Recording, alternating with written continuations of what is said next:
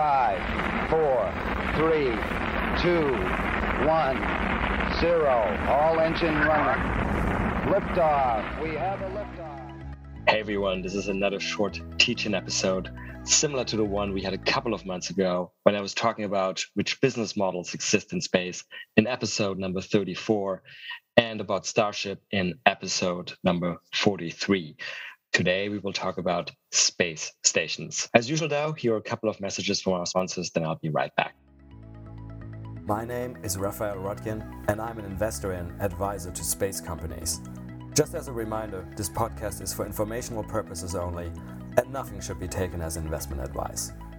This podcast is sponsored by NanoAvionics, a satellite manufacturer and mission integrator.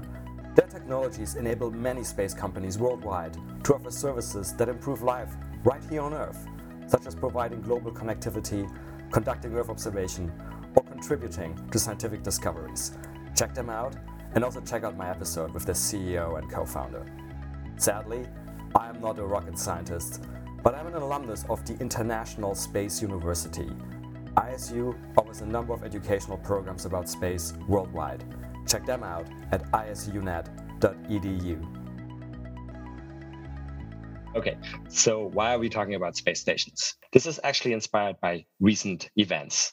We had not one, but two recent announcements about planned new space stations. First, on the 21st of October, Lockheed Martin, NanoRacks, and the NanoRacks parent company, Voyager Space Holdings, announced a station called Starlab. Then only 4 days later, during the International Astronautical Congress, or IAC in Dubai, Blue Origin, Sierra Nevada, and Boeing announced the Orbital Reef. But that brings up the first question. Why all these announcements now? Have a number of company executives just discovered that Star Trek Deep Space Nine is on Netflix and they got expired? Well, we'll come back to Deep Space Nine, one of my favorites, but the reason is likely relatively more mundane, but still exciting. The likely reason is something called CLD. NASA, specifically NASA's Human Exploration and Operations Mission Directorate, has something called the Commercial LEO Destinations Program, or abbreviated CLD, which was announced in March of 2021. Let me quote directly from the CLD. The purpose of CLD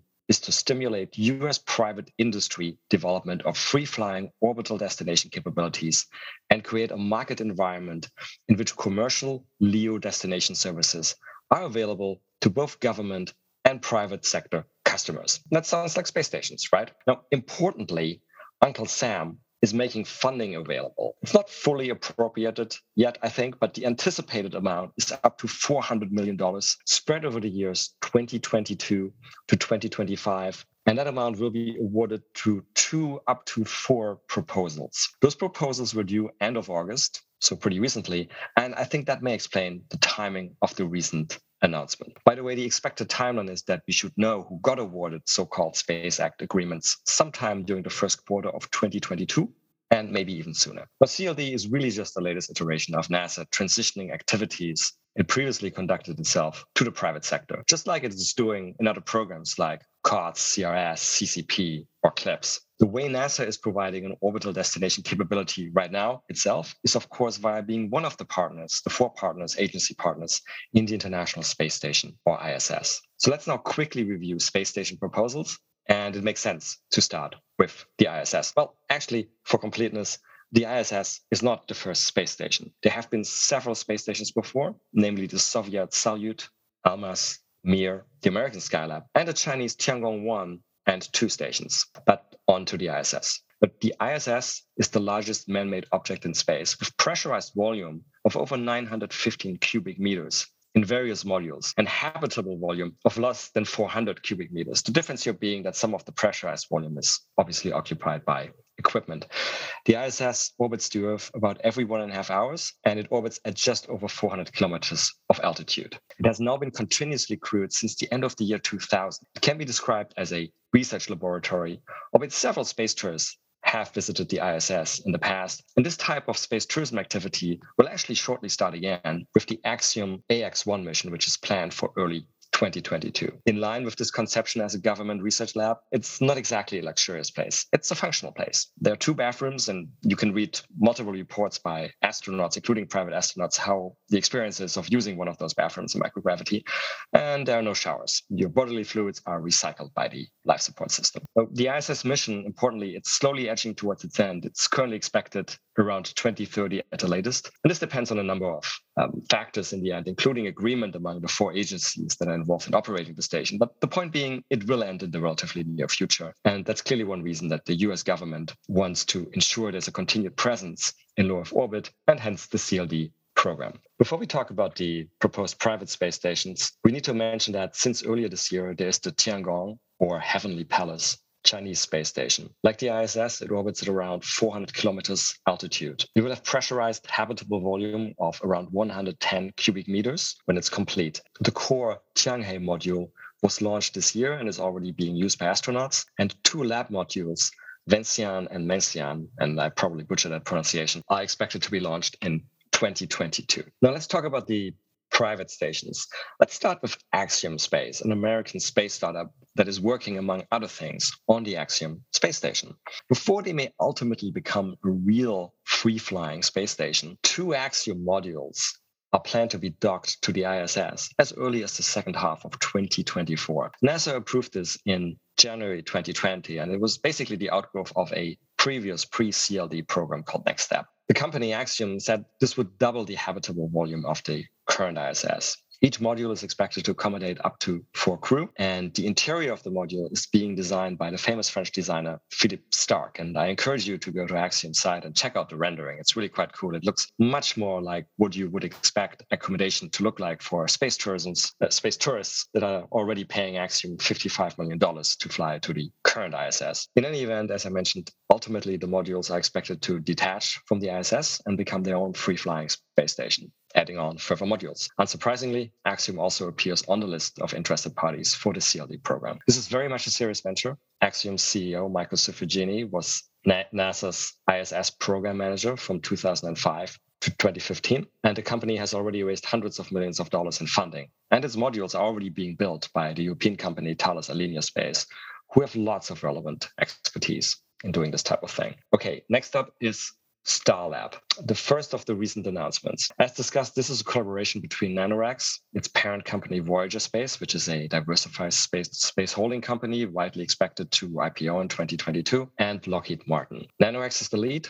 Voyager will deal with things like overall strategy and funding, and Lockheed will be the integrator. Starlab will be a free flyer. It will not be docked to the ISS, and it will consist of a service module for things like power and propulsion, as well as an inflatable habitat module with pressurized volume of 340 cubic meters, capable of hosting up to 4 crew. They want to have it operational as early as 2027 in time to help replace the ISS. By the way, it will be deployed in a single launch, or at least that's the plan. Starlab will house what they call the George Washington Carver Science Park, consisting of a biology lab, a plant habitation lab, physical science and material research lab, and an open workbench area. On to the second announcement. Orbital Reef, announced just a few days after Starlab. Orbital Reef is led by Blue Origin and Sierra Space, while also including Boeing, Redwire Space, Genesis Engineering Solutions, and even the Arizona State University, each of those focused on certain tasks. There will be a core module done by Blue Origin, inflatable habitat modules by Sierra Space, and science modules by Boeing. And at the International Astronautical Congress, when Orbital Reef was announced, I had a chance to take a virtual reality tour of the core module with 1 habitat and 1 science module attached. It was really quite cool. And the core module has a series of large windows to view the Earth or view space. And that baseline configuration of 1 science and 1 habitat module and then the main module, that almost has as much volume as the ISS, and it could accommodate up to 10 crew. Note that 2 of the companies involved come with their own proposed vehicles to travel to and from Orbital Reef, Boeing with the Starliner capsule and Sierra Space with its Dream Chaser spaceplane. Similar to how Starlab is pitching its science park, Orbital Reef says it intends to operate what they call a mixed-use business park in space. The timeline should be similar as for Starlab. They want to be operational, I guess, in the second half of the 2020s, just in time to allow an orderly transition from the ISS. One last yet very timely note on this: while I was writing the script for today's episode, Sierra Space announced a $1.4 billion fundraise. So investors are clearly happy to put money behind their vision, which now prominently includes Orbital Reef. Okay, you may have noticed both Starlab and Orbital Reef propose to use inflatable modules.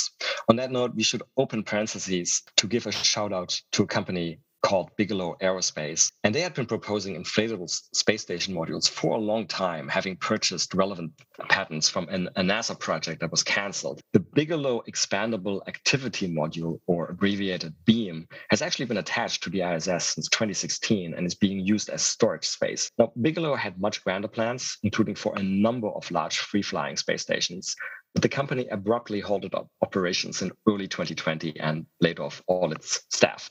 Okay, closing the parentheses on Bigelow. So are there any other space station projects? Well, yes, almost certainly, probably at least a few.